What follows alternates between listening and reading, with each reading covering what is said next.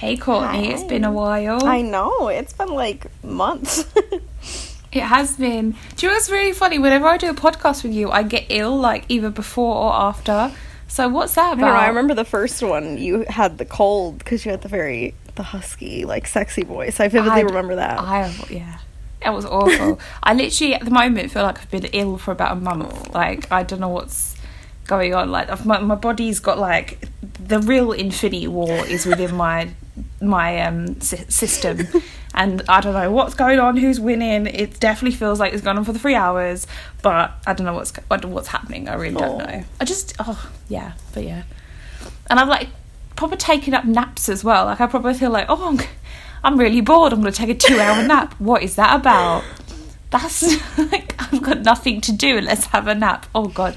I'm so boring. Let's move on. I'm just as boring, if not more boring. Yeah, but a very unboring thing's about to happen to you. You're going to graduate soon. Yes, I am. 3 weeks.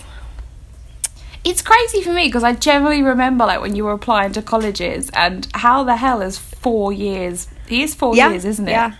4 years have passed. It's crazy. I really can't believe it. And it's been like 4 years since I started doing stuff for you. Like since... Jesus! Yeah. God. She's referring to like graphic design, by the way. Not like... there's so many things you could assume from that. No, graphic design and illustration, and that's it. And friendship. Friendship's been longer than 4 years. Friendship, yeah. Friendship's longer than 4 years. But no, I'm so proud of you though. This is so exciting. Thank you. For me, like college graduations, they're only things I've seen in like films. Yeah. And like obviously, only recently I've seen people that I've known since they were like 16, thanks to the internet, actually have like a college graduation. I'm like, oh my God. Yeah, it's really weird. This is so crazy. It's weird, and we're a little later because my school's on quarters. So instead of like a semester, like a 1-2 semester, there's 4 quarters and you pick 3. So we graduate like the last day of May. So it's giving me a little more time to worry about that job search, which is happening. It's going. I have interviews. So as long as it's going, that's all that matters. Exactly. Don't feel pressured. No. It's just one of the. I think people think like, oh, you finished college, so the next day you'll be getting that 50K a year job that you've been working towards. But there's just no pressure. Don't worry about it. Thank you. I appreciate. We were talking about this in work the other day because like we were talking about pensions and stuff. And I was just sitting there. I was just thinking like, yeah, I know we have to save for our future, but then I was just like, we have no idea what the world's going to be like in 40 years. No. And, like, the older people in the office were like, yeah, but you've got to save. I said the same thing. I was like, yeah, but you said the same thing in the 80s. Like, you had no idea what the world was going to be like today in the 80s. And it's hard because these people, like, they bought their houses for, like 10K or something. And, like, I had this conversation with my friend Lauren the other day, and Agatha as well, and we both said, I said to them like, save by all means, but don't cut yourself or don't starve yourself. Still go on holiday, still do this, still do that, because it's harder now than it was for like our parents or whatever. So just, I mean, the same goes for you. You're probably like, oh my God, where am I going to live? I mean, with America, what's it kind of like to get a deposit on a house? Is it the same? Yeah, I'd say I think it is generally. I'm not going to get a house. Like, I'm not going to buy a house outright, mainly because I don't know how long I'm going to end up wherever I end up, because the way, like, that design works is you usually, unless you get, like, a in-house with, like, a corporation, you usually hop around a lot. And I am talking to, I'm not going to say names or anything, but I am talking to a bigger, like, company that has stores in, like, many states. So that could be one where, you know, we get there and maybe we do get a house because it could be a little more stable. But then I'm also talking to, like, an agency. So maybe I just rent a house or an apartment. And it depends. Like, I'm talking to someone in New York. So, like, that's crazy expensive. Oh, my God. Yeah. Crazy expensive. So, but there's logistics. I could like live in Jersey and like train over and all that. But then I'm also talking to people in Kentucky, and it's like, you know, not as glamorous as New York, but we could rent a house for like $800 a month. Whoa. Yeah, okay. like a 3-bedroom house.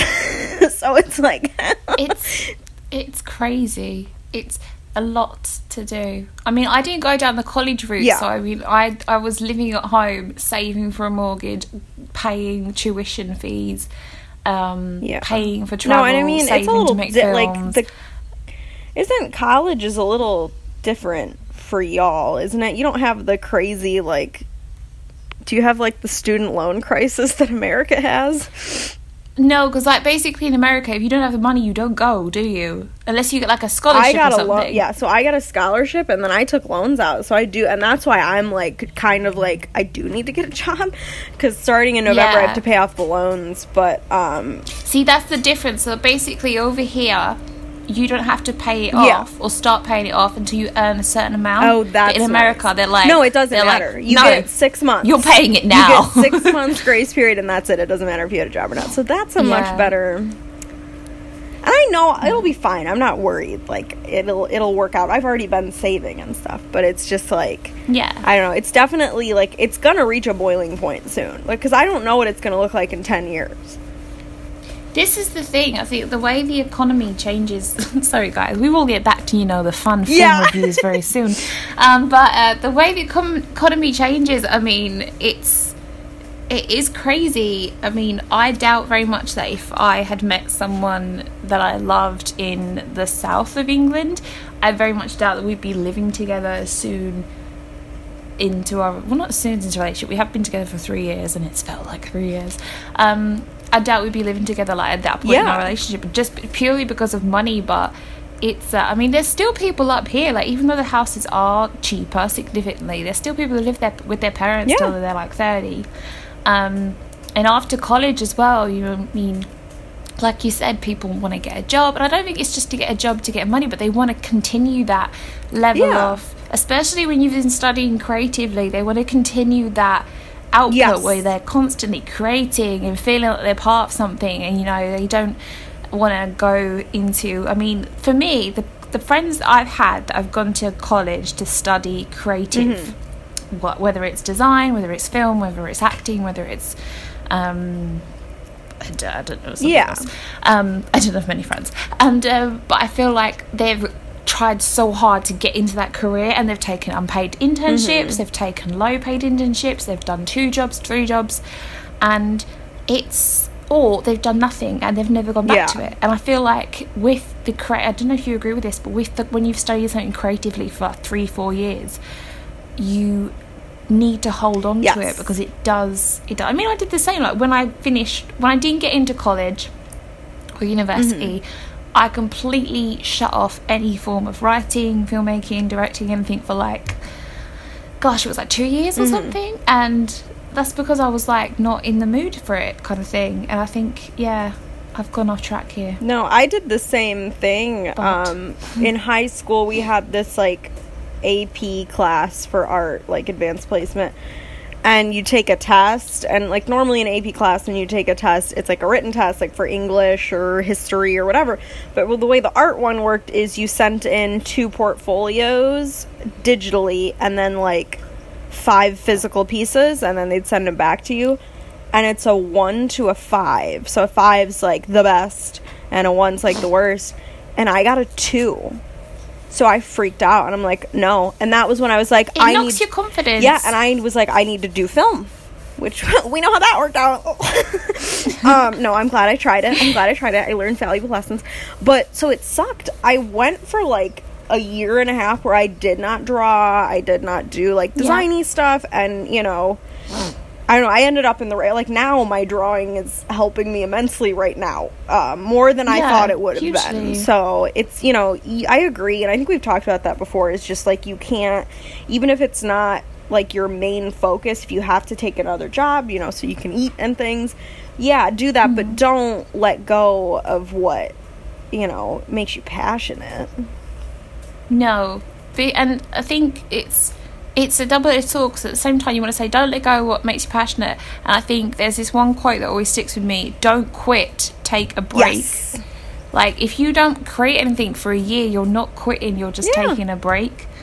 and yeah, it's very hard, that transition from being in a studied environment, being surrounded by people that have Yes. the same kind of belief system, the same kind of interest system, and then you kind of come home, if people do come home, and you're like, I'm around people that don't understand me, and like, they do understand you, they just don't have the same passions as you. I mean, my best friends that I've known since I was, like a teenager, none of them are interested in filmmaking. They like film and they're interested in film and TV shows, but I don't sit there, I'm like, oh god, I can't talk to you guys because you don't know who the cinematographer is. Oh, for good for this. Because who gives a shit? But there are people that are like that. Do you find there are people like that, and they're like, oh, I can't possibly stand to be back in my hometown around these people, and then they're the most miserable people because they twist their creativity, or they create their love for creativity into this personality trope almost, and it's bonkers. And it's the same with film. It's the same with people on Twitter when they talk about films. The other day I saw this girl that I've known for years. She was actually probably the first critic that I become friends with when I was studying, and she posted like, hey guys, check out my new review for, can't even remember the film. It was really fun and I think you'll enjoy it. And someone just replied back to it, no. And I just thought, what do you mean no? That's her opinion. Yeah. That's her review. She's a critic. You can't just say no. And there was nothing else. It was just no. I just thought, wow. And then, like, obviously recently we've been sharing, we had the podcast on the Avengers Endgame, and obviously I've had some feedback, and some guy was just like, I can't believe you said this about Endgame. What do you mean you can't believe I've said it? I've said it. It's there. It's in the world. I've said it. I'm sure that 12,000 other people have also said the same thing. Because everyone in the world except me has seen that. What do you want me to do? It's fine. Don't you worry about it. You're not really into them though, are you? No. You never really have been into not Avengers. Super. I mean, like, I'll watch it eventually, like, with my dad or something. You know what I mean? But I know what happened. Yeah. I know the gist. I'm good with it. I spoil me. I don't care. But I just let people have opinions and enjoy things, and it's okay if you don't enjoy them too. Speaking as someone who likes a lot of volatile, like, unenjoyable movies that make people angry, like, I'm not gonna, like, dwell on someone saying I'm a sicko for liking Cannibal Holocaust. Okay, good. I'm glad that you have taste and I don't. I don't know what to say. Like, it's a weird situation. I think you get, like I said, like, you get into that environment where you're around people that, like, I don't know, maybe worship you or, like, think, oh yeah, you're so right. And then they go on, like obviously film Twitter is a bit more of a community now. I mean, you and I remember when it was like film Tumblr. Yeah, back in the day. Back in the day, that was worse.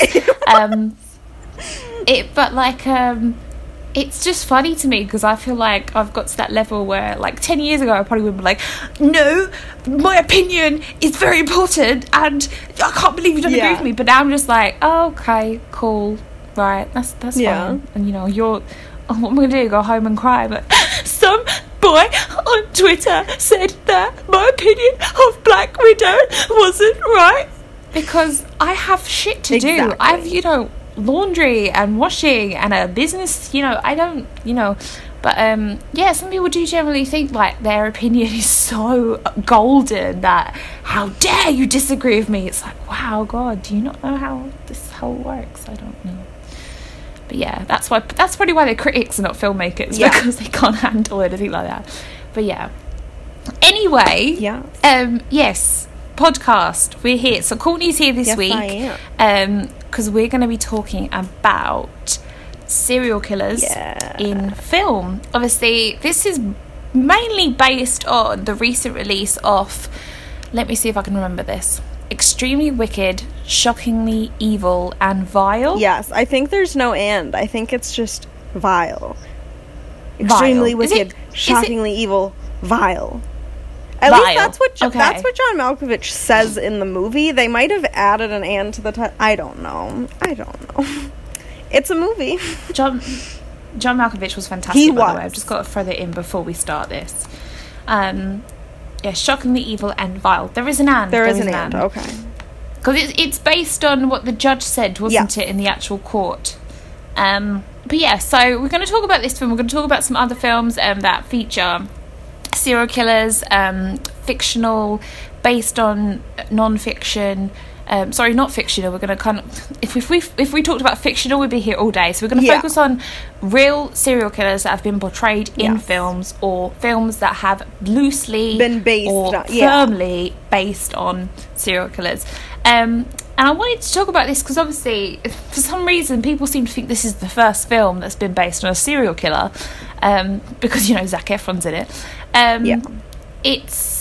So I just wanted to talk about this because I feel like there was a lot of hype behind this film. It was obviously premiered at Sundance. It had very good reviews.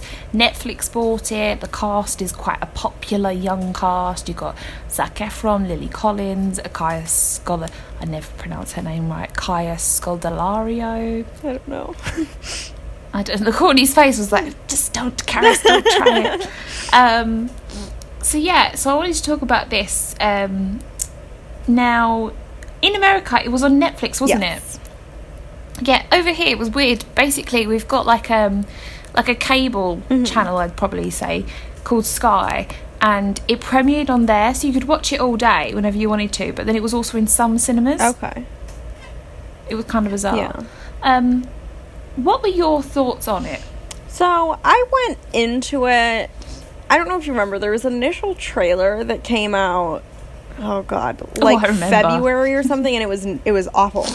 It was like made him look like a cool dude on the town, and there was like edgy font and like rock music, and I was like, oh my God, they're going to kill whoever made this trailer. Like, they're fired, they will never work again.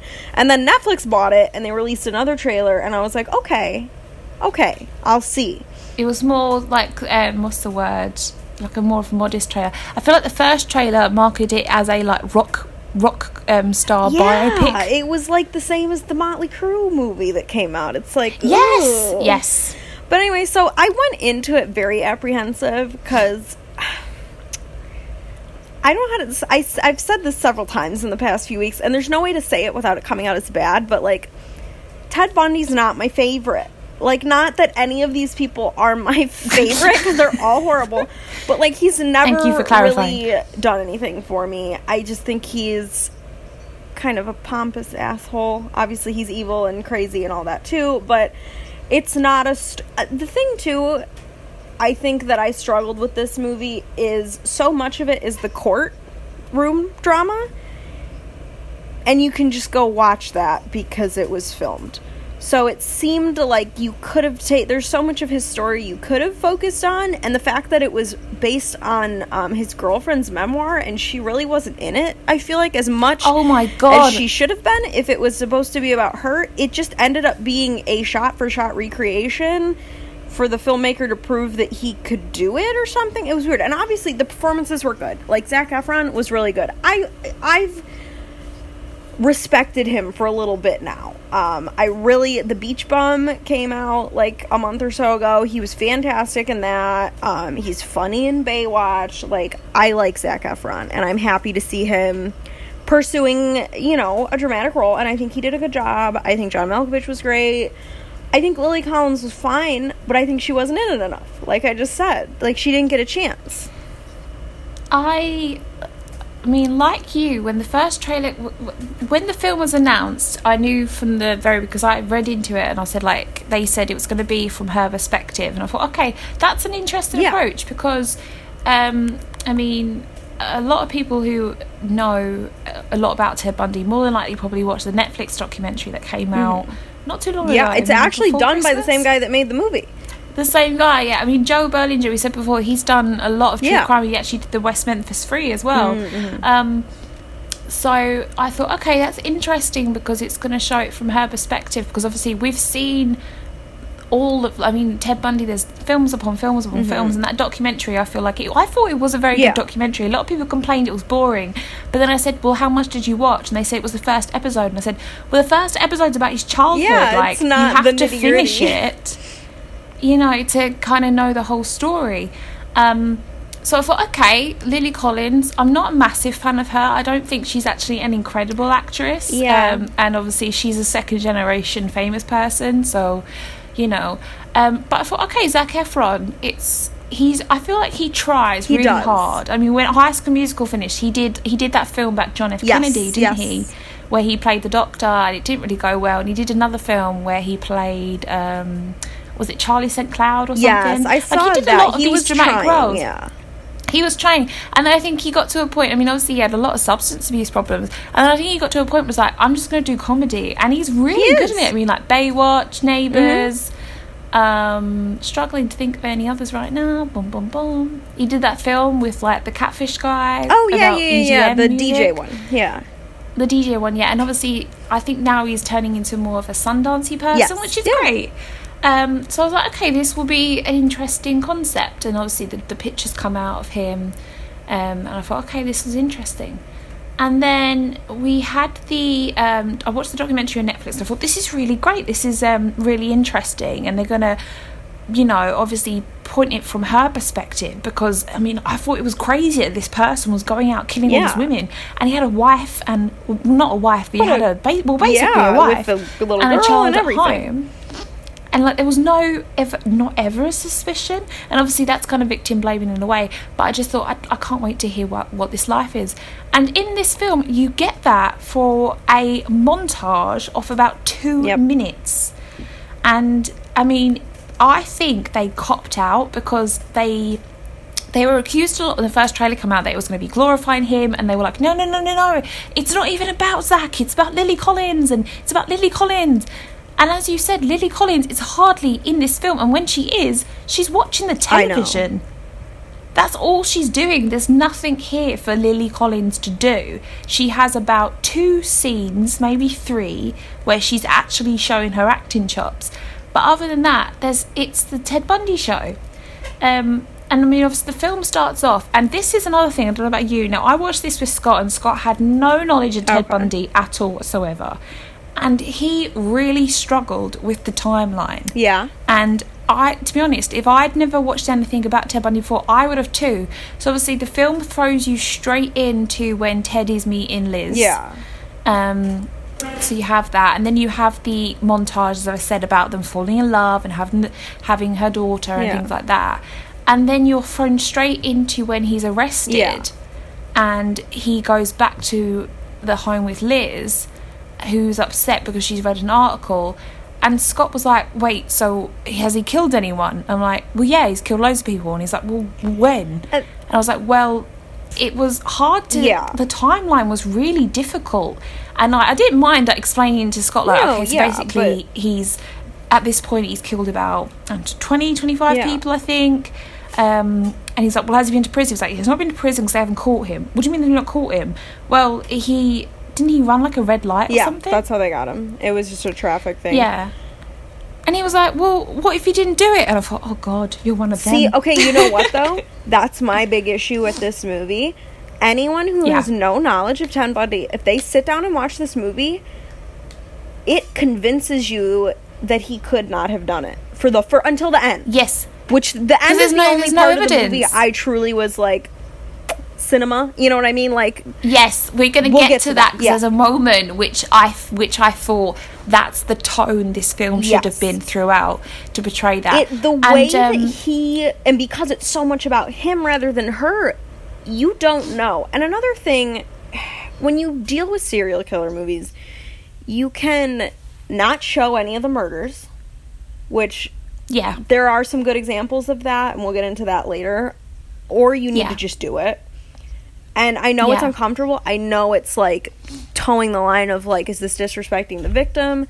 My thing is, if you're even making a movie about the serial killer, you're kind of disrespecting the victim because you're putting... You're giving money. Yeah. And that's something I think about a lot because I'm so into true crime and stuff, and it's definitely, like, a moral conundrum, but we won't get into that right now. But... Absolutely, we'll talk about this later. If they would have at least just showed at the beginning of him, like, dragging a body... something, it would have given context, because I get it was confusing even for, Noah and I watched it together, and we know the story. I mean, Noah's mom grew up in the area where he was killing women her age, you know what I mean? So, like, he's super familiar with it, more so than I am, I would say, but I still know the story, and it was weird. It was jumpy, and it leads you to believe that if you don't know anything about him, well, maybe he is innocent. And the charisma he showed, I mean, obviously, in the if you've watched YouTube clips of Tino, there's so much online, like you said, Courtney. Like, a lot of this film is basically a reenactment of videos that are out there, and like there is a lot of charisma that Zac Efron's showing. But if you watch it side by side, like, I mean, I don't know. For me, I don't find Ted Bundy attractive at all whatsoever.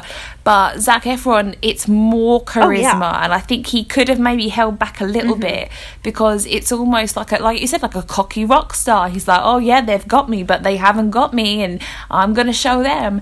And there's just some weird moments. I mean, there's some, like I said at the beginning, there's some bits that I quite like that do sense the danger. Like when they go to see the dog, they're going to adopt a dog, and the dog barks at him, and you know that he senses, you know, that he's not a good guy.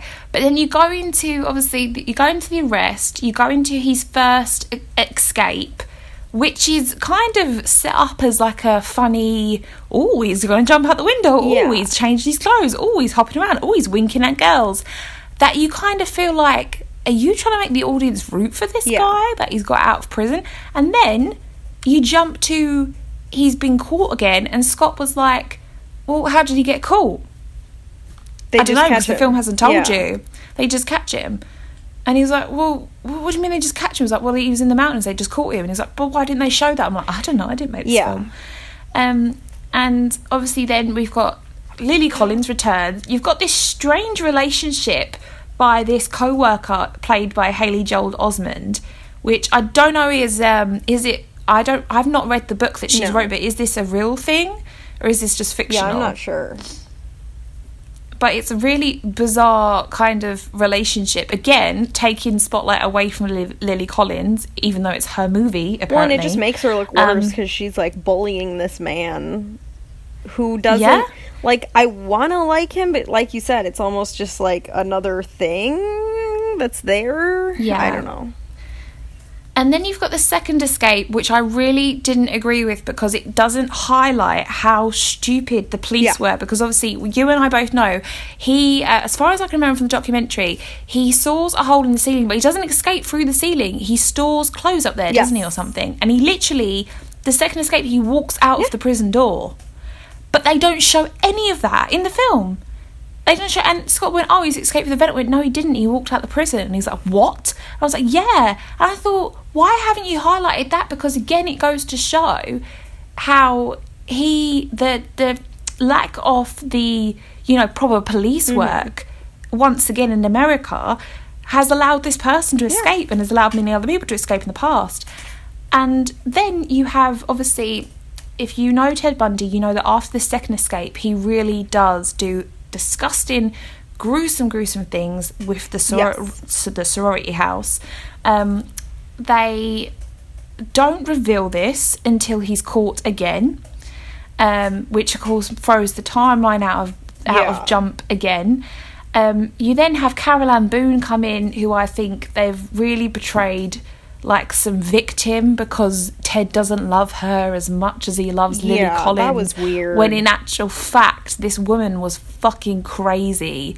And, she was basically building like a Manson-style cult for him. I don't feel any sympathy for her. Like, oh, no, he didn't love you as much as he loved her. Like, it doesn't excuse anything. And then, of course, like you said, we're in the court case, which just felt like they'd watched the O.J. Simpson TV show and thought, right, what can we take out of this?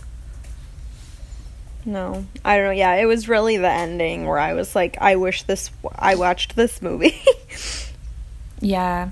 The problem was as well is that throughout the court case, you kind of get a little sense of the kind of following that he had, but I don't think it was near enough shown on within the film how like huge it was. The parts with Carol Ann, again, Lily disappears at this point. You hardly see her. She just watches the television.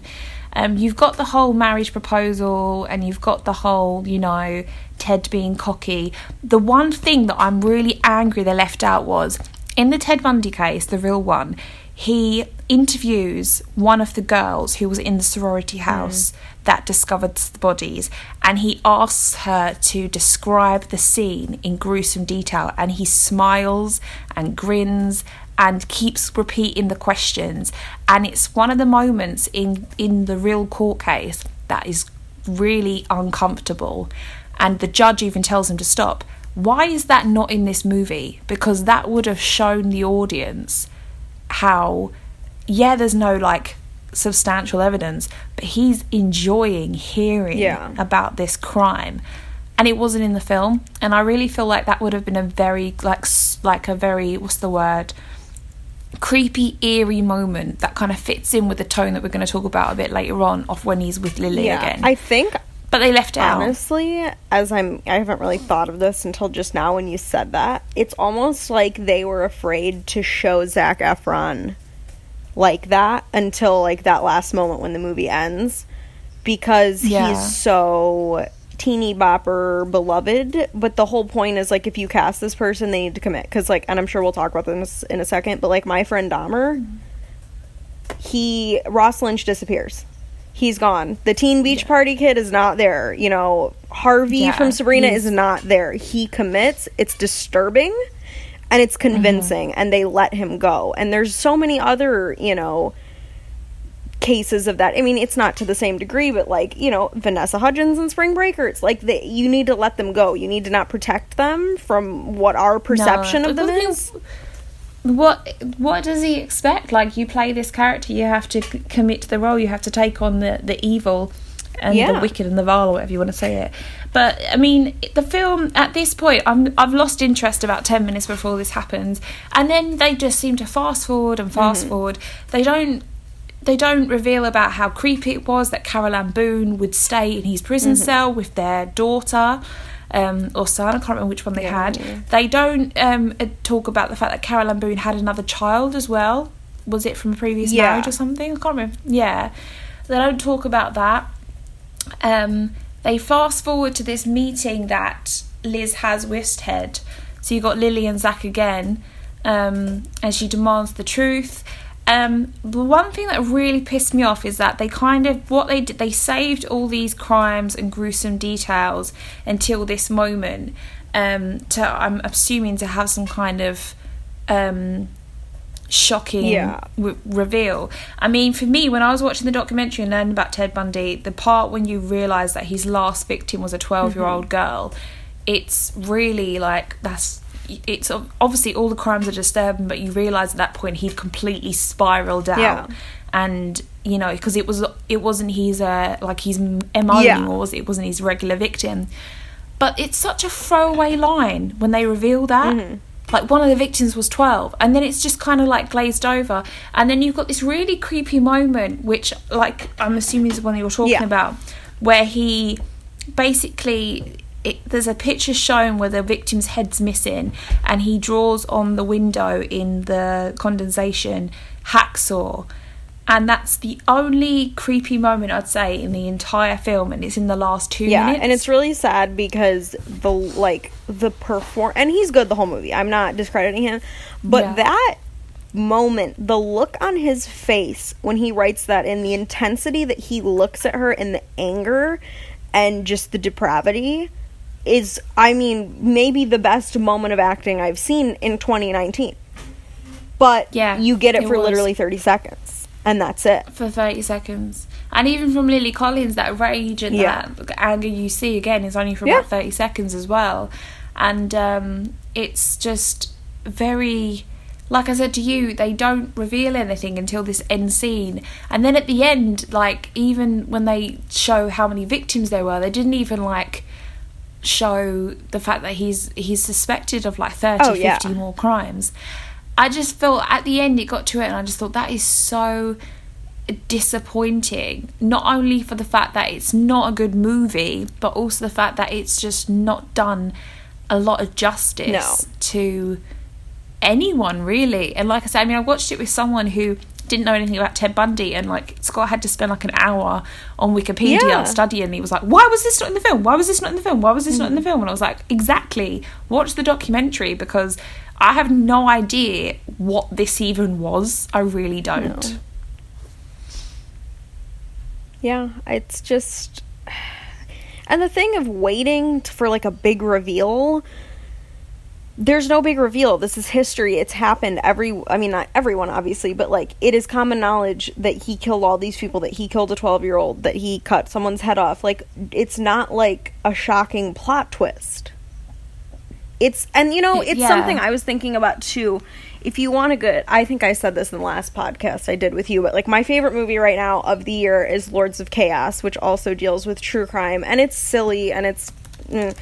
But it builds up to the murder. Like, there is a gruesome, graphic, violent, truthful murder that happened.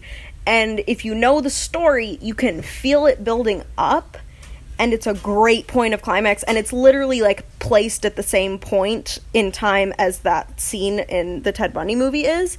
And then it just, like, ends. And it feels right because it's linear.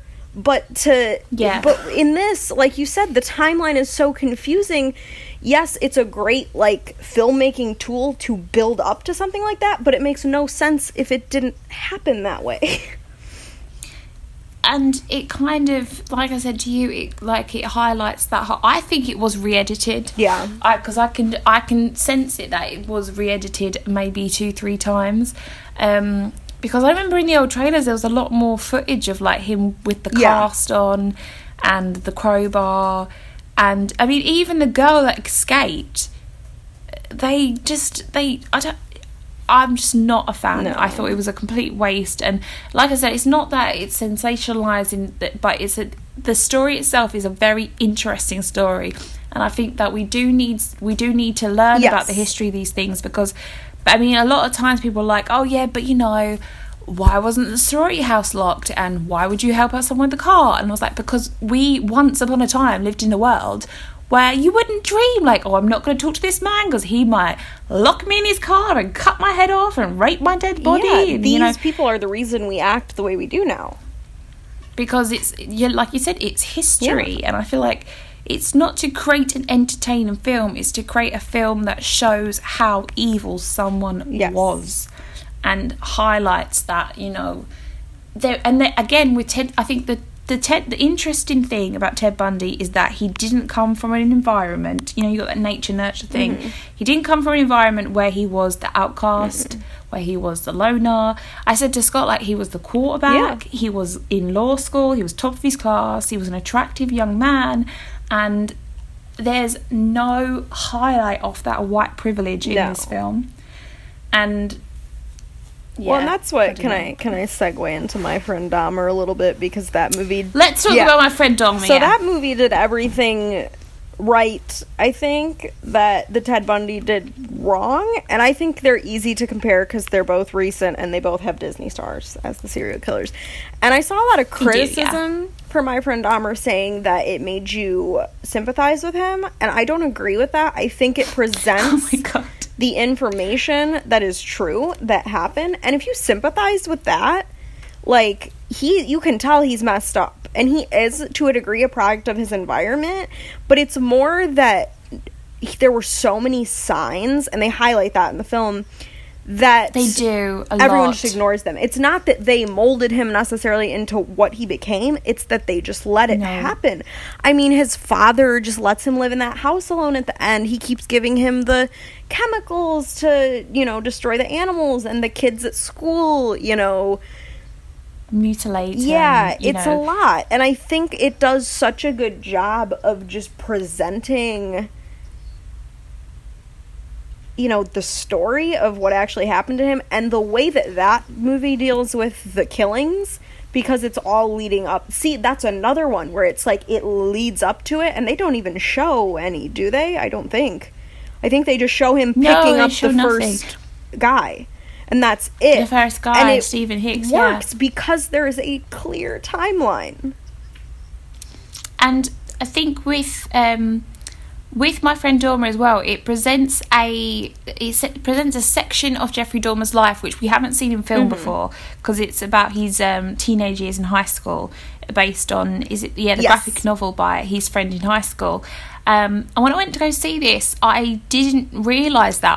I thought it was going to be about all the murders, but I was glad it wasn't, because, like you said, you see this build-up of this character who constantly shows signs about how he's a loner, how he is disturbed, how he's, hobbies are becoming obsessive. He is being enabled by his father to basically mutilate animals and dispose of his mutilations. He's, what would you call it in school? He kind of fakes these seizures in school. Like he's like a class spasms. clown, and like he buys into it to a point where it's like not healthy. Yeah, and like the school completely ignores this. They don't bring it up at all. His parents divorce, and they don't really seem to give a shit about him at all. But all of that, the fact that he's a loner, he's a bit bullied, you never once feel sorry for him, because the way that Ross Lynch, who is an incredible young actor, portrays him is there's always that look in the eye, there's always that sense of movement that you're like, nah, you're creepy and there's something wrong with you. And you get to a point where there was points in this film where I did forget what he obviously was not destined to do, that's awful, but what he was going to go on to do. And then at the end you think, fuck, that's how quick it all escalated. And like, and with Ted Bundy, because he had it in so rushed and weird, you're like, oh, I don't really, what. But like you said, in regards to the fact that, I stopped watching the Disney Channel by the time that Ross Lynch was on there, but he was in, he had his own show, didn't he? I think was it Austin and Ally? Yeah, I've never seen any of his Disney stuff either, because I stopped watching it by then. So the first thing I ever saw him in was My Friend Dahmer, but I remember when it was cast, everyone was like, oh, the Disney kid's gonna be in it, so I was like, oh, okay. And then obviously I love Sabrina, so it's always funny watching him be Harvey, because I'm always like, oh, it's Dahmer. It was, they said that, because when they casted him, they wanted it to be uncomfortable, and they said they wanted it to be someone that, that isn't the same. It's familiar, because you kind of recognise that guy. He wasn't very popular over here, but it was, that's what they did it. Whereas with Zac Efron, it was kind of like, yeah, we're hiring Zac Efron, but not because of that reason. We're not hiring him because he's hot. Yeah. We're hiring him because it was kind of like they were constantly making excuses for it. And if you haven't seen My Friend Dahmer, I would totally recommend it, because I was blown away. And it's one of them films that you get to the end of it and you feel uncomfortable. Yes. Like it's a great film, but then you kind of feel like, oh God, that was uncomfortable. Yeah. And the director did like a Q&A, because I saw it at the London Film Festival, and he said it was to make you feel uncomfortable and to make you realise that not a normal person, but this kind of person went on and did all of these crimes. And it's a good exploration into serial killers' backgrounds. Yes. And that's why another one I want to mention is the Netflix series Mindhunter, which I know you've not seen, but it focuses a lot on the psyche of serial killers. And the serial killers that have been portrayed in the first season was like Ed Kemper, Monty Rissell, Jerry Brados, and Richard Speck. And I think the second season are actually bringing Jeffrey Dahmer in. Okay. I think so anyway. It's kind of like, it's, they keep hinting towards it. Okay. I'm trying to, That'll be interesting. He's just, I can't remember if it is it, but the second season's coming out soon. But, these, like we said before, with serial killer films, in a way it is a little bit about exploitation, but in another way it's, again, educating and, basically teaching people about what's happened in the past and how to prevent it. How do you feel? Yeah, I definitely think it's the same thing, and I think it's a big case of not wanting history to repeat itself. And I definitely think right now there's a big craze in all sorts of true crime cults as well. I'm very into cults and stuff like that, and I think we're in a position right now where groups like the Branch Davidians and Waco and stuff like that could begin to pop up again. So I do think it's important to look at that, you know, and same thing with, I don't know if serial killers like these people will pop up again because, you know, police have gotten a little more sophisticated. I say that a little because it's really not as much as it should be. No. But I think it's just good to learn about it, and I think it's good to be aware because there's so much sensationalism that comes with it. So these stories get passed around that maybe aren't necessarily the truth about certain serial killers, and they can get glorified when the actual facts aren't presented. So I do think making, you know, films like My Friend Dahmer that kind of show it, you know, more honestly, or like Mindhunter that present it in a less sensationalized way. And I think while the Ted Bundy movie didn't necessarily sensationalize it, it also didn't really do much to educate. It's a very good point. Education-wise, I think a lot of people who probably watched that film afterwards got straight on the internet and was like, what did Ted Bundy actually do? Yeah. Because you don't hear about what he did. Like, you don't hear about the ways that he tricked people. You don't hear about, you know, it was so vague. It was just a lot just missing. Mm-hmm. It really was.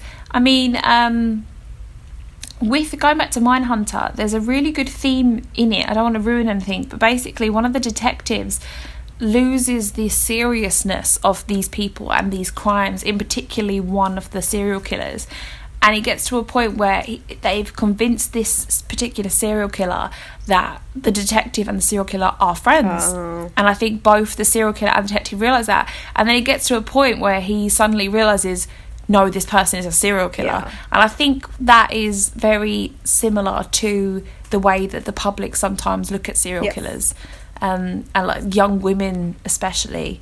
I mean, we've got the new Tarantino film coming out soon, which is, it's a bit confusing because I don't think anyone really knows exactly what the main focus of it is. Because I mean, he's come out and he said that it's not a film about Michael Manson, but he said it will be about the Manson family murders. I don't know. It's like, I feel like it's a little bit of damage control because I remember when it broke that he was making a Charles Manson movie. That's what they said originally. That was the original, like, people selling point, wasn't it? Out. And I was one of them, I'll be real, because I was like, oh no. Like, I love Quentin Tarantino. He's one of the filmmakers that got me into movies. But the way that he handles things in general, history, whatever, worries me, especially because Charles Manson is already so, like, overexalted. Like, it's just ridiculous. Very much so. But I'm hoping that he takes it in, like, an Inglourious Basterds twisted history way and, like, Sharon Tate murders Charles Manson or something. Like, I hope it's ridiculous. Well, it's odd because when we first heard about this, it was marketed as Tarantino's next film will be about the Manson family murders. And you're like, okay, so it's going to be bloody, gruesome, oh god, it's going to be glorifying and funny, and it's going to be making fun of this awful, awful event.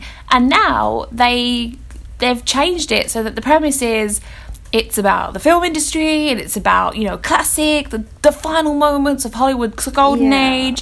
And you're like, what? So the Manson family murders was Hollywood's golden age? Like, what are you talking about? So I'm excited because, like you said, like Tarantino for me was a massive part of me, like, education within film, and kind of I've been a fan of his work. But then with this, I'm kind of like, I have no idea what this is going to be. I'm very apprehensive about. Yeah, I'm apprehensive. I mean, there's a lot of Manson characters in the film. I mean, the whole like Manson family is in it. Lynette Squeaky Fromm, like Charles Tex Watson, Catherine Sher, they're all in it. And then you've got like Bruce Lee, you've got, you know, Roman Polanski, and there's there's a lot of characters within there, and it's just a bit bizarre. But I don't know. And obviously Emil, I've forgotten his name. Not forgotten his name. I don't know how to pronounce his name. Emil Hirsch. Yeah. I don't know. I thought he was going to play Manson at first, but he's not. I thought he was too, but he's not. He's playing a friend of Sharon Tate. Obviously, he was cast within the film, and he was only recently been convicted and sentenced to jail for assault. So it's a bit strange. But no, I thought he was going to play Charles Manson, but no, it's actually Damon Herriman. Yeah, and I think he's played him in something else too. He plays Charles Manson in Mindhunter. Oh, okay. So yeah, it's like he's getting typecast as Charles Manson, that poor man. Charles, don't you find that a bit strange? Yeah. That is very strange. Also, a bit lazy of the casting department. You know who I really... We needed Charles Manson. You know who I really wanted to play Charles Manson, and what convinced me of this? Did you see Good Time with Robert Pattinson ever? No, I didn't see it. Well, no. there's this last shot of him like in the back of a police car, and he dyes his hair blonde in it, and it's moppy, and he's got a beard, and his eyes are so like, and I was like, oh my god, I want Robert Pattinson to play Charles Manson, and he's a tiny guy. I'm like, I wish, maybe someday. I'm just looking this up whether anyone's like done. Yeah. Oh no, I can see that. That's also a very good movie, if you ever have the chance. Just a side note. Again, though, could you imagine if, like... yeah, I know. 10 years ago, during the Twilight era, if someone said, like, oh, yeah, we're going to cast Robert Pattinson as Charles Manson, he'd be like, no, oh my god, yeah. no, god, no. I mean, other serial killer films, I mean, it's Zodiac is regarded as one of the greatest ones, but it's difficult because there's actually no serial killer in the film. And that's just such a hard story. I don't know. Like, the Zodiac killer is difficult. I don't know. It's a big whodunit. It always will be. I don't think they'll ever solve it. And I feel like people now are realizing, like, as we come into this, like, serial killer media renaissance that we're in right now, it's not really being addressed very much, the Zodiac killer. I liked how they did it in American Horror Story Cult, because it was just so ridiculous. Did you see that season where they did it was the Scum girls did it, and it's like, obviously this isn't true, but it was like interesting. I don't know, because I feel like that's the only way you can go with the Zodiac at this point, is to just make stuff up because it's just, you know, how ridiculous it really is. I mean, it's like with the Golden State Killer that they caught recently. It's hard to make a film about that because there's not a lot of knowledge on it, but you know full well that Hollywood somewhere in someone's working office, on it. They've already got a mood board and, you know, the whole kind of shebang. Well, that's really another good one that's kind of where it's not focused so much on the serial killer, but more like the mania around it. Is, have you ever seen Summer of Sam, the Spike Lee movie about the Son of Sam killings? No. It's Tell me very more. good, and it's really just about people that live in the neighborhood where these murders are taking place. I think you only see the serial killer for like a minute. So they just show like the panic. Like, I think I can't remember, he either just got brunettes or just got blondes. I can't remember. So all the women are dyeing their hair. It's a very Italian American. I've seen bits. Yeah, Adrian Brody's in this, it. John Leguizamo. It's very good. I think it's one of Spike Lee's best. It's kind of underrated, but that's a very interesting take where it just focuses on the people, like the psyche of the people affected by it, not even necessarily, and they do show the victims, like they show some people getting killed, but it's more just like these people's lives unfolding while these killings are going on. And I think that's an interesting way to approach it too, because it's more like a snapshot, and then it's also not glorifying the killer. I mean, I think that people, as I've said this before, the reason why people enjoy this kind of material is that it allows them to be thrilled and scared in a safe environment. I mean, one of the most popular ones is probably David Fincher's Seven. Yes. And again, I think people are drawn to this film because not only is it scary and a bit thrillery, but it's also interesting because there's a pattern behind it. Obviously, the killer wasn't revealed, even in the cast list, so it was a clever way of doing it. And no matter how hard like it is to obviously get through to the end, you're kind of like, God, that was so twisted. And again, it's like Silence of the Lambs as well. I mean, that was based on what serial killer was Silence of the Lambs based on again? Forgotten.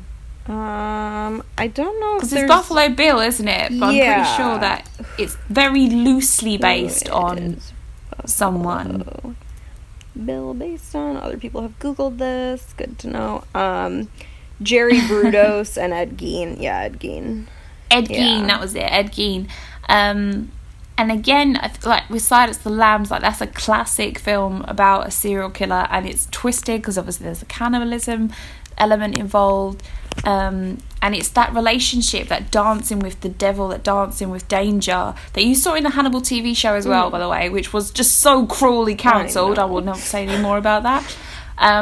But it's that safe environment of being able to be kind of thrilled and scared without obviously any repercussions. But I didn't feel like scared or creeped out by extremely wicked, shockingly evil and vile. I did with the documentary. But there's a film you wanted to talk about, Henry, Portrait of a Serial Killer. Yeah, so that is, I don't know if he is specifically based on, I'm going to Google it. I should have done this before, research and all that. But it stars, what is his name? He plays Yondu in, Michael Rooker plays Henry. Rooker, yeah. And it's a very, let me see, Michael Rooker. I think it was based, wasn't it based on two killers? Because there's two killers in the film. Yeah, let me see. Who is it based on? Henry Lucas. Henry Lucas? Henry Lee Lucas. Henry Lee Lucas, okay. And it's just really... okay, yeah, so he was an American serial killer. Hundreds of unsolved crimes were attributed to him. So the movie, it focuses on this serial killer and a woman that I believe comes to live with him because he lives with her brother, and it's kind of a weird, like, very short snapshot piece into them kind of forming a relationship together with the woman. Yes. Okay. And you don't really see... It's like I don't want to spoil because I want you to see it. Like, you should watch it.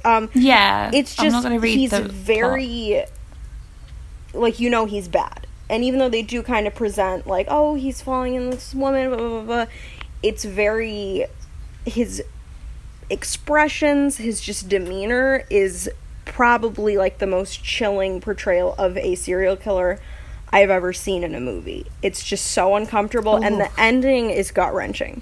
It's not, like, violent or gory. It's just heartbreaking. Like, it's...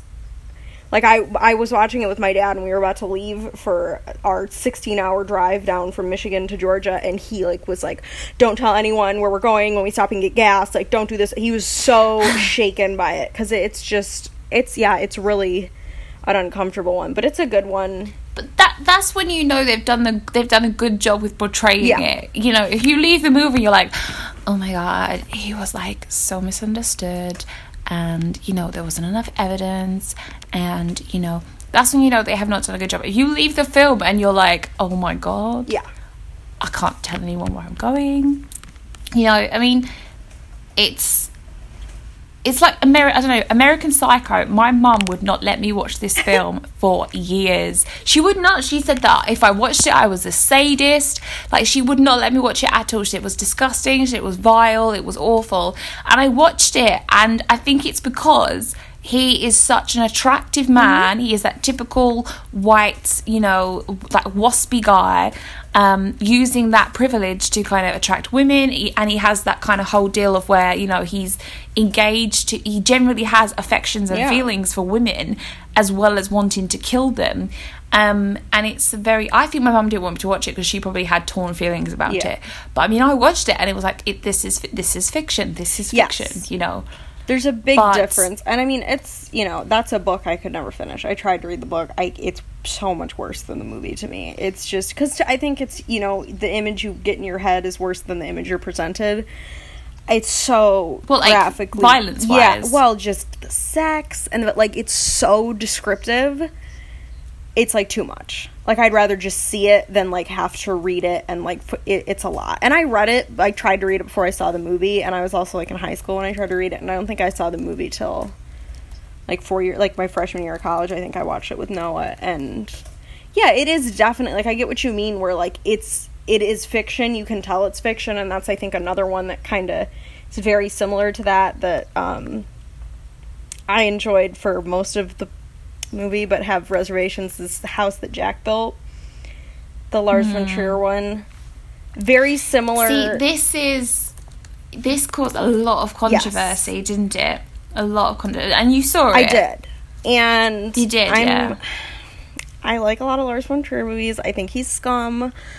And that's kind of an issue with this movie, is it's like it's like Jack is Lars von Trier. It's like what he wishes he was, I think, which is really, yeah, like the character is very, it's like what he wishes he was in another life or something, and that's why it does feel so fictional almost in a way compared to obviously these other movies about real serial killers. And it's very similar where Jack is kind of like Patrick Bateman in that he is a white man. He's generally, you know, he's good looking. It's, who played him? I can't remember. Matt Dillon, yes. But it's just, it's a weird one. It's a really weird one. But it's... Is it weird as in the fact that it's, I don't know, it's because it's fictional, yes. How someone could create something that violent. Yeah, definitely. And it's, you know, it's very interesting because the last, like, the bottom half of the movie, he ends up, I mean, do you care if I, like, spoil it a little? Okay. No, I'm probably not going to see it because it looks really violent, and I think I'm too sensitive for that right now. He gets killed, he gets caught, and he literally makes a house out of bodies. What? Yeah, that's the house that Jack built. And then he is guided into hell by kind of a Virgil, like Dante. Guided into hell? He gets killed, and he is taken on a journey to hell, and Virgil tells him as they're about to go into hell, like, you can try to escape and, like, make it to heaven, and he doesn't. And that's very interesting. Like, the way it's shot, the sets of, like, what hell looks like, it's very interesting, and I almost wish the whole movie was that. Like, the idea of you see, like, one last serial killing, and then the whole movie is that journey into hell, like, the idea of a murderer like that having to face what he did kind of thing. But it's really only the last, 20 minutes. And the rest of it is just, like, I think they highlight 4 of the murders he did, and they're just it's classic textbook Lars von Trier, you know. Kids get killed, mothers get killed, women are brutalized, of course. And there's even he wedges in a whole, like, really, and this is what made me not like the movie as much, there's like a 15-minute sequence where all of a sudden Jack is like a Nazi sympathizer, which is really uncharacteristic of the character of Jack, but that was Lars von Trier wedging his horrible agenda into the movie, and that's what frustrated me. It was like, then I was like, okay, this is just like him, like, jerking off on screen, you know what I mean? I am so disturbed. Yeah. Oh no, it's like, it's probably his worst. Like, it's worse than Antichrist, I think. Was it at Cannes? Was it at Cannes? Do you remember, Noah? I think it was, because it was like a big deal. It was the first time he was invited back. It was. It had the premiere at Cannes. Yeah. Yeah, people walked out. Yeah, and Gaspar Noé was like, walked out. But then there was a 10-minute standing ovation, so it's kind of like... Which is weird, because Cannes should have just stood by their ban of him, I think. It's just... I don't know. I feel like Cannes knows that it's getting boring now, so it's like... They gotta inject something in there. They've got to inject something, but it makes me laugh with Cannes, like, every single film that's a little bit controversial. It's a bit like Only God Forgives. Mm-hmm. It was like, oh my god, yeah, half the people walked out, but there was a 20-minute standing ovation. You're kind of like, well, what? It's one or the other. You can't, half the people walked out. I don't know. It's weird, but that sounds very very and weird. It's very much like that's the ultimate fictionalized serial killer almost. There's like no real pattern. Like, it's not reflective to me of any single one, whereas like obviously Henry is more directly based on one, or you have like Buffalo Bill is obviously his own character, but there is like that level of reality that he's rooted in. It's just fantastical almost, like in a bad way. But yeah, that's the thing, isn't it? Is when it's like it portrays it as like look how clever and great this person is, or something like that. I mean, it's I don't know, it's strange. I mean, like you said, I mean, at the moment I feel like obviously true crime and the interest in true crime has been around for such a long time. I feel like with Making a Murderer, that's kind of, with it being on Netflix, it was probably the first time that a mainstream audience were kind of like privy to it, whereas before, you know, if you wanted to learn about true crime, you watched documentaries online and you listened to podcasts and you bought the books. But with Making a Murderer, and then with The Keepers, and then with the Madeleine McCann, all these documentaries being on such a huge primetime service has allowed people to kind of, I don't know, probably delve into them, would you say? Yeah.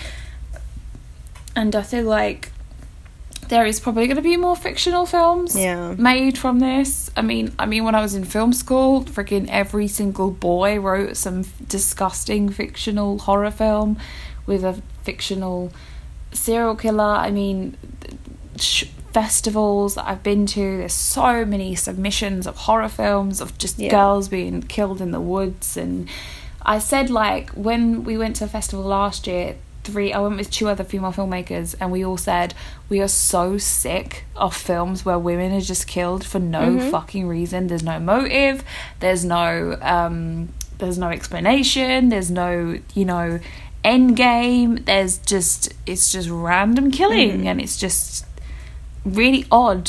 I don't know, really odd and bizarre. Yeah, and it's just, I don't know, like, there's so many real life stories that are so much more, they're worse than anything you could make up. Why not just keep telling those and telling them truthfully?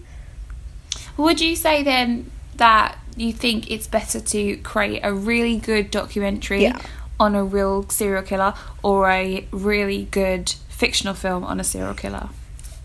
I personally would probably rather watch the documentary, because I don't know, I'm very gullible with documentaries. I like inherently trust them.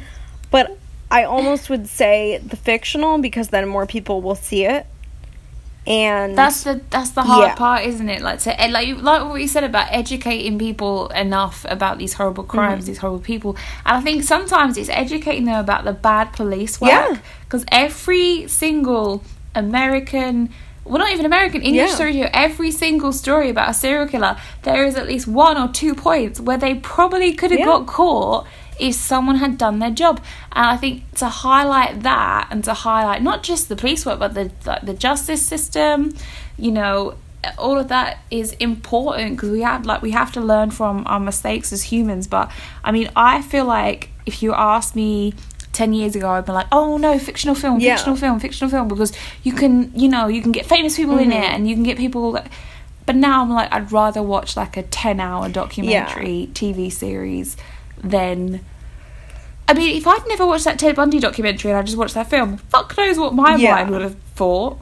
Could you imagine? I'd be like one of the people like, welcome to the Ted Bundy Conspiracy Podcast. This week we discuss how he was just a normal guy who was unfairly committed of his crimes.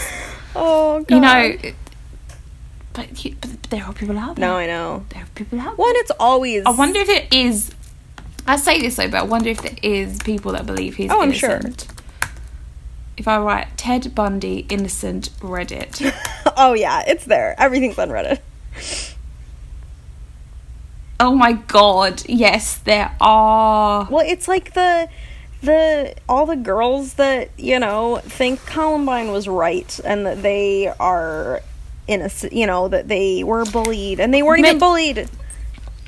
We were meant to talk about this, because I've not seen it, but there is another film, Elephant, isn't it? Which isn't exclusively. I've not seen it yet. It's not exclusively based on Columbine, but it's very reminiscent of Columbine. It's by Gus Van Sant, and it come out. I mean, Columbine was only 1999, wasn't it? It was pretty close after Columbine, wasn't it? Yeah, and this film was 2003, and it is it's based in part on the shootings. But again, this film as well, it was criticised for it was like we've said, like useful discussion and things like that, but is there a film about Columbine? I don't know.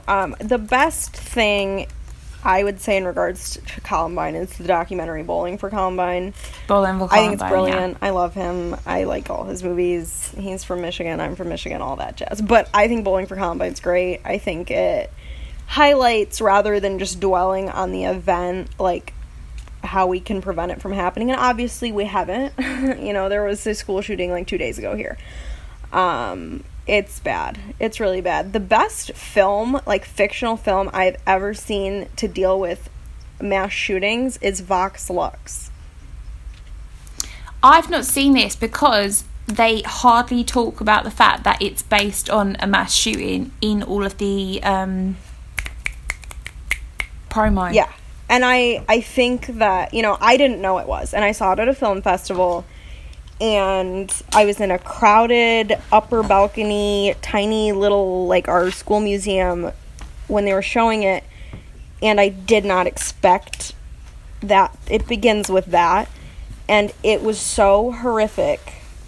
I was looking over my shoulder the rest of the movie in fear that it was going to happen to me. And I think they have to say, if they want people to see that movie, they need to address that it's about that, because it's too much. Like, it's too shocking. But in that, I think it deals with the subject matter better than anything else I've seen, because it goes from that, like, Columbine era to now, because it culminates with, there's another shooting when she's an adult, when she is a pop star, and they're, like, wearing masks that she had worn in one of her music videos. So there's a big controversy of, are they doing it because of her, because of what she'd been through and all that. And it's just, it touches on how America has gone from, like, that to now very well. And it is all fiction, but it's very interesting. And I think it's such a hard subject to make a movie about. One of the other decent ones is The Dirties, which is also fictionalized, and it's a found footage film, and it's from the point of view of the school shooter, and it's very disturbing. Really? Very disturbing. Okay, I'm just looking that up now. But it's questionable, because I think the wrong person watching it could sympathize with him. Right, that's the problem, isn't it, with the school shooting things? But I mean, obviously, we probably shouldn't talk about this too much, but there's a lot of with school shootings, there's so much indifference about them, and which is crazy, because you think, after everyone that is huge and everyone that is, shocking, and the numbers, it breaks a record and things like that, you think, well, after that there can't possibly be any more. I mean, for me, like, after Sandy Hook, I thought, well, that's it, surely there can't possibly be any more now.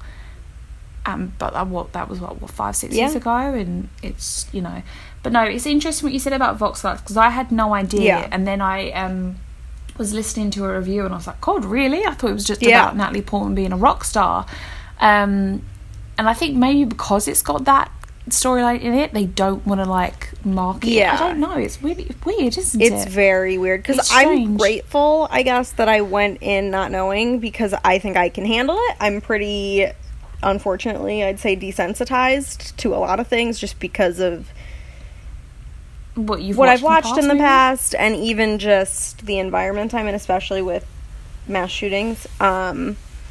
But so I was shocked by it, but I think, I handled it, I recovered from it. But I think the mass, like, the general public should know that that's in there. Like, I told my mom, I went and saw it with my mom again when I came home, because it was in theaters near us, and I told her beforehand, because I knew she would enjoy it, but I knew she needed to know, so that she could kind of brace herself. That makes sense. That makes a lot of sense. But no, I mean, I think it's almost good that Columbine hasn't been made into a film, because I think you would have that struggle off where they'd probably try to make the audience suspend their belief and sympathise before kind of giving them that not shock, because I'm sure everyone knows. Well, not everyone does know about it, which is a bit crazy. About, you know, actually this is what happened.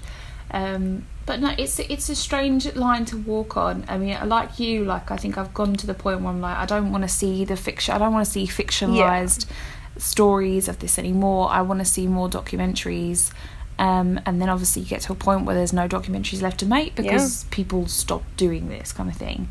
But yeah, it's, I mean, to recap, it's hard to make something that's marketable enough and sellable enough to get a lot of people to watch it and a lot of people to educate themselves about it, but then also make it interesting enough to be a piece of media.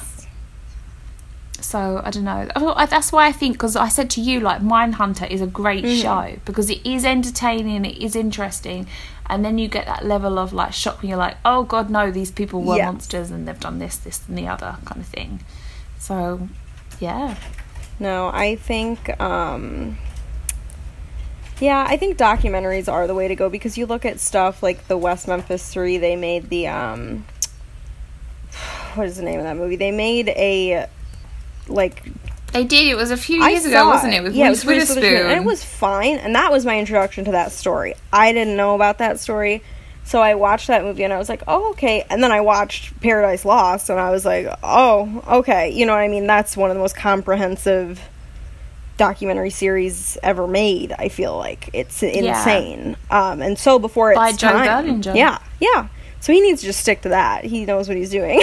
You know what I mean? In that sense.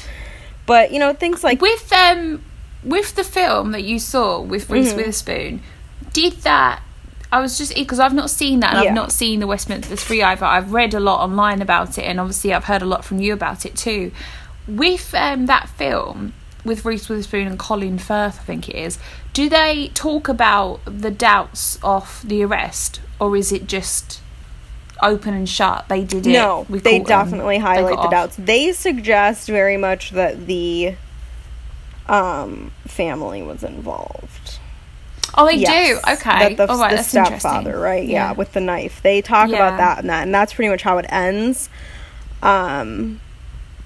So yeah, it's interesting, but it's almost like when Paradise Lost exists, why'd you bother? You know? This is what I mean. Like, why, when you create... I mean, like I said, the Ted Bundy documentary series was fantastic. Why did you think, let's do this, but with Zac Efron, and let's focus on... You know, it's bizarre. And you kind of hear, obviously, like, Lily Collins met with the actual woman.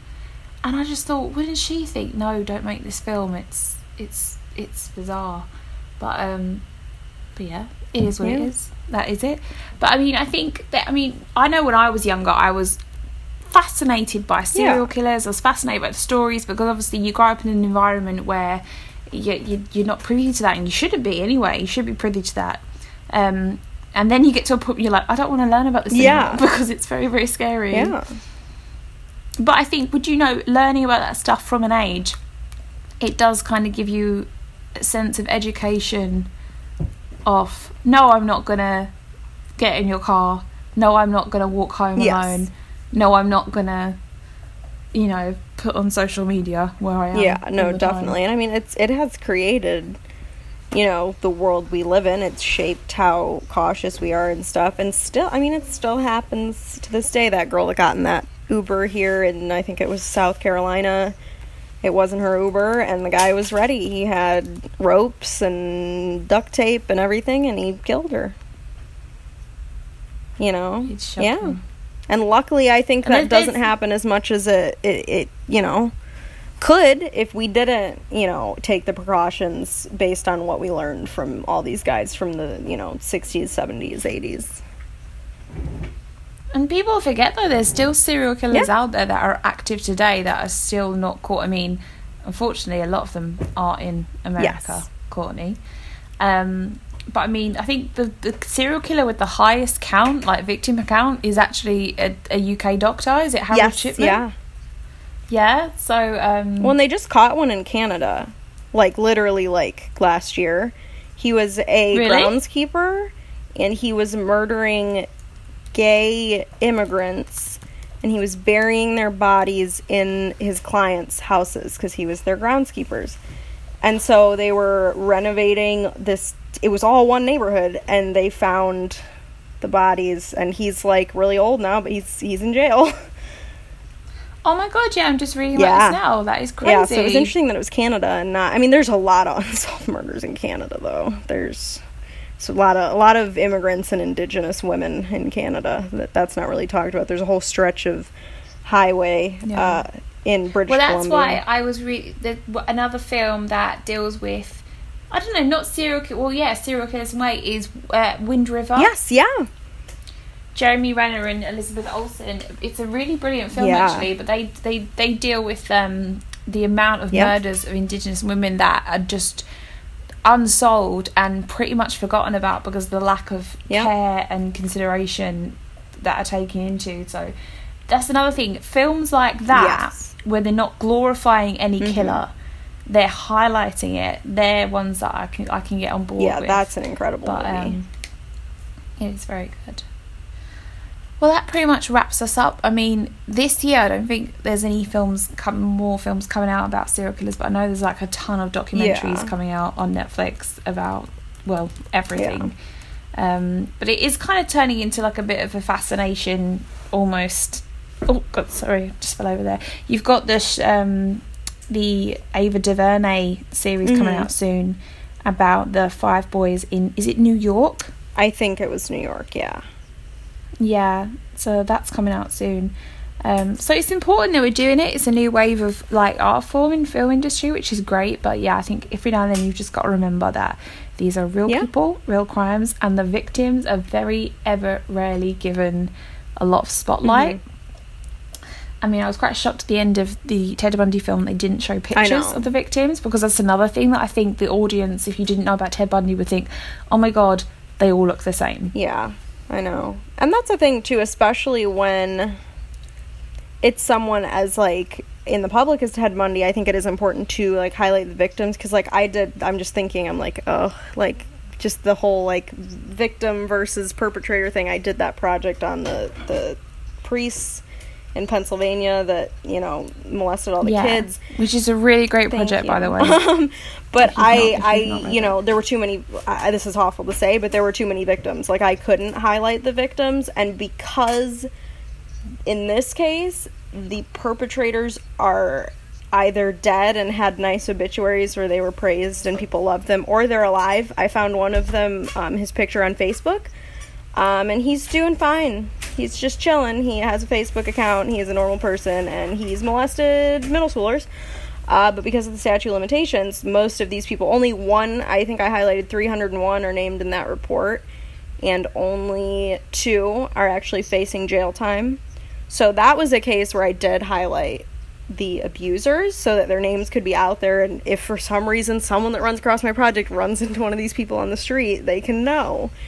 You know, so I think it's... You notice that there's not a lot of films out there highlighting the Catholic Church and the priests. That's something Spotlight's great, but it's not about that enough. Doesn't even scratch the surface. It doesn't. And that's what's crazy, is that report sounds so wild. It's nothing compared to Pennsylvania and their, I don't know, the Pope just, don't even get me started. I can go for hours.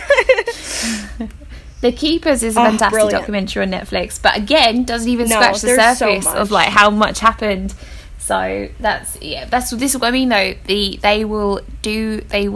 pick and choose who they're gonna make the bad guy. Oh, of course. And they pick and choose who they're gonna make the misunderstood guy. And, you know, I mean, like I said, this Ava DuVernay documentary, there's very little documentaries out there about wrongly convicted black men.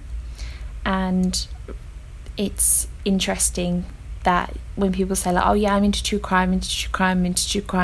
Okay, what true crime are you listening to? Because are you listening to wrongly convicted cases as well? Yeah.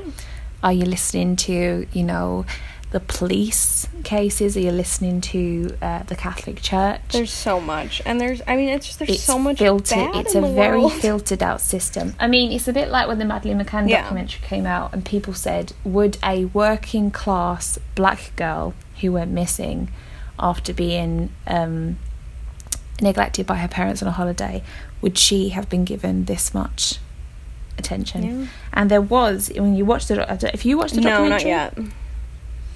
there's a missing boy goes missing around the same time, a Portuguese missing boy, and Nothing. that's No. it. There's nothing at all. No. But no, it's a good documentary. Yeah. It's interesting.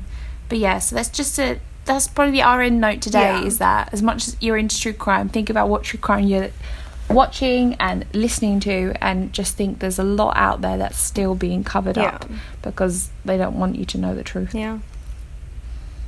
I sound quite mysterious when I said that. You did. Like, tune in next week for kind of thing. I could never do a true crime podcast because I'd get too scared.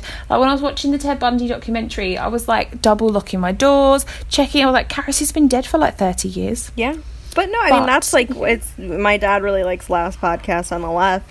And there are times where, like, it's like, oh my God, like, how can you make a joke about this? Like, I get that that's the point of it. But, like, at a certain point, it's like I know Noah and I were talking about the one they did on the black metalers, and they're making fun of Dead and all this, and then they're like, oh, he killed himself, and then they feel bad that they were making fun of it. You know what I mean? And that's not even murdering 10 people. You know what I mean? That's just someone, not that just suicide. That's awful. It's so awful. But you know what I mean? Like how some of those, like I know My Favorite Murder's another one. They're not quite as ridiculous as Last Podcast on the Left. A few of my friends who listen to this, I've got make my living off of that. No, I've got a couple of friends that love that podcast. They love it. And I have a couple of friends who have said, I can't listen to it because it's too glorifying. Yeah. It's too like... And I haven't listened to it myself, but I kind of feel like I'd probably agree with my friends that don't like it, but I don't know. No, I haven't listened to it either. I've listened to Last Podcast, but I haven't listened to My Favorite Murder. Oh gosh. Just the name of it just sounds I know, it's... ugh. There's a lot going on.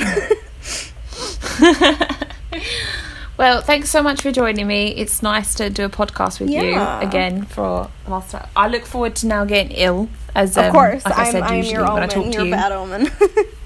Yeah, my bad omen. And best of luck with graduation. Thank you so much. Are you gonna have the whole cap and gown? Oh yes, thing? I'll send you a picture. Are you valedictorian? No, I'm not the valedictorian. I do have honors boards, so they're a little yellow. What's that mean? Stripe, but no, I'm not giving a speech.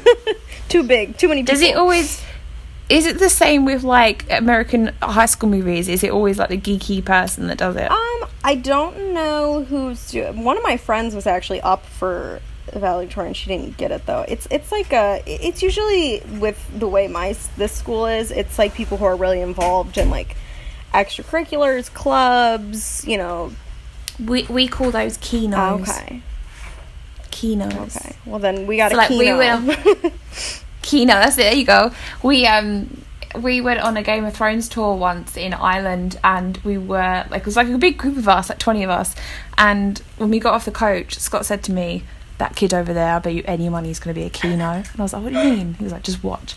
And like every time the tour guide was telling us something about like this setting or this like tree, he'd be like, oh yeah, this was in season 2 episode 3.